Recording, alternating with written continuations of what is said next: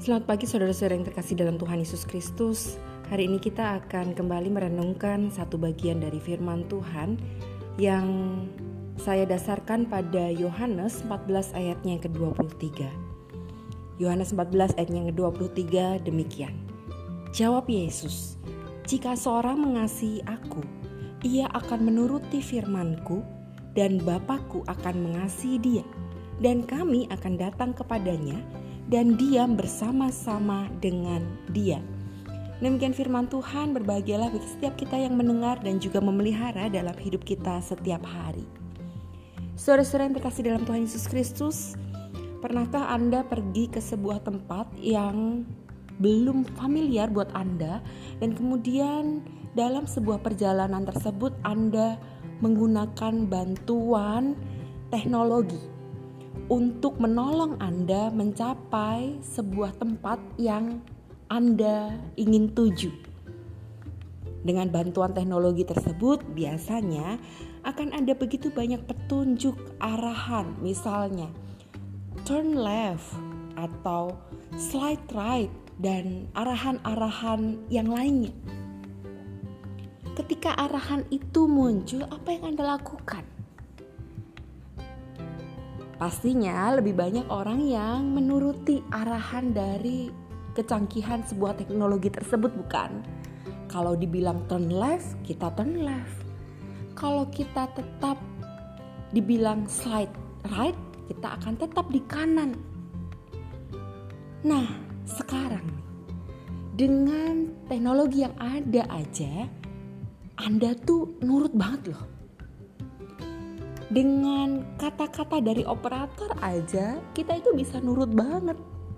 Kita bisa iya-iya aja, bahkan ikut apa yang teknologi atau robot tersebut atau operator tersebut katakan. Nah, bagaimana dengan Tuhan? Bagaimana dengan perkataan-perkataan Tuhan yang setiap hari didengung-dengungkan dalam telinga kita, di hati kita? Apakah kita juga berlaku sama, berlaku setia? Kalau Tuhan suruh kita untuk berdoa, apakah kita juga berdoa?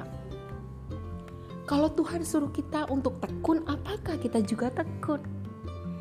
Kalau Tuhan suruh kita untuk menjadi orang yang jujur, apakah kita juga jadi orang jujur? Nah, hari ini mari ingat lagi.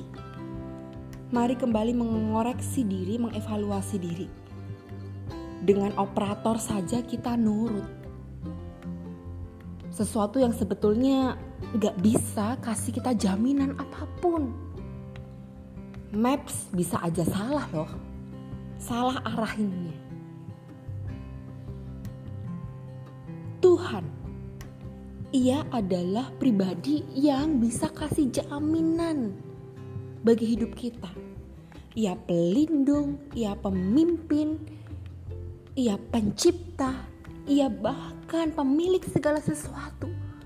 Tapi ironis ya, untuk sesuatu yang kekal, untuk sesuatu yang pasti, untuk sesuatu yang pasti terjamin, kita kadang-kadang gak mau nurut nih sama Tuhan.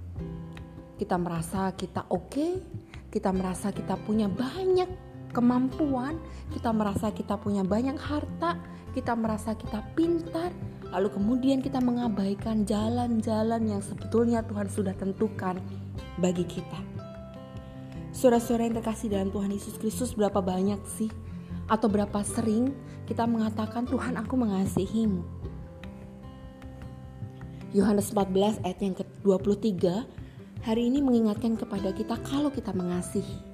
Salah satu bukti dari cinta kita kepada Tuhan adalah menuruti firman-Nya, menuruti setiap perkataannya. Jadi, jangan bilang cinta kalau gak nuruti firman Tuhan. Itu juga sama dengan bohong ya.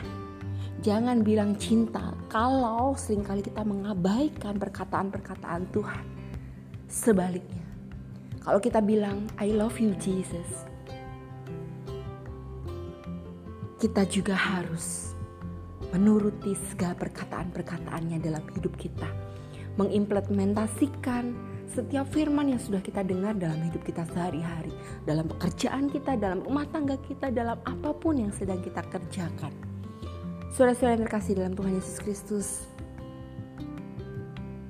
jadilah penurut-penurut Allah, anak-anak yang setia, anak-anak yang mau dituntun oleh Allah.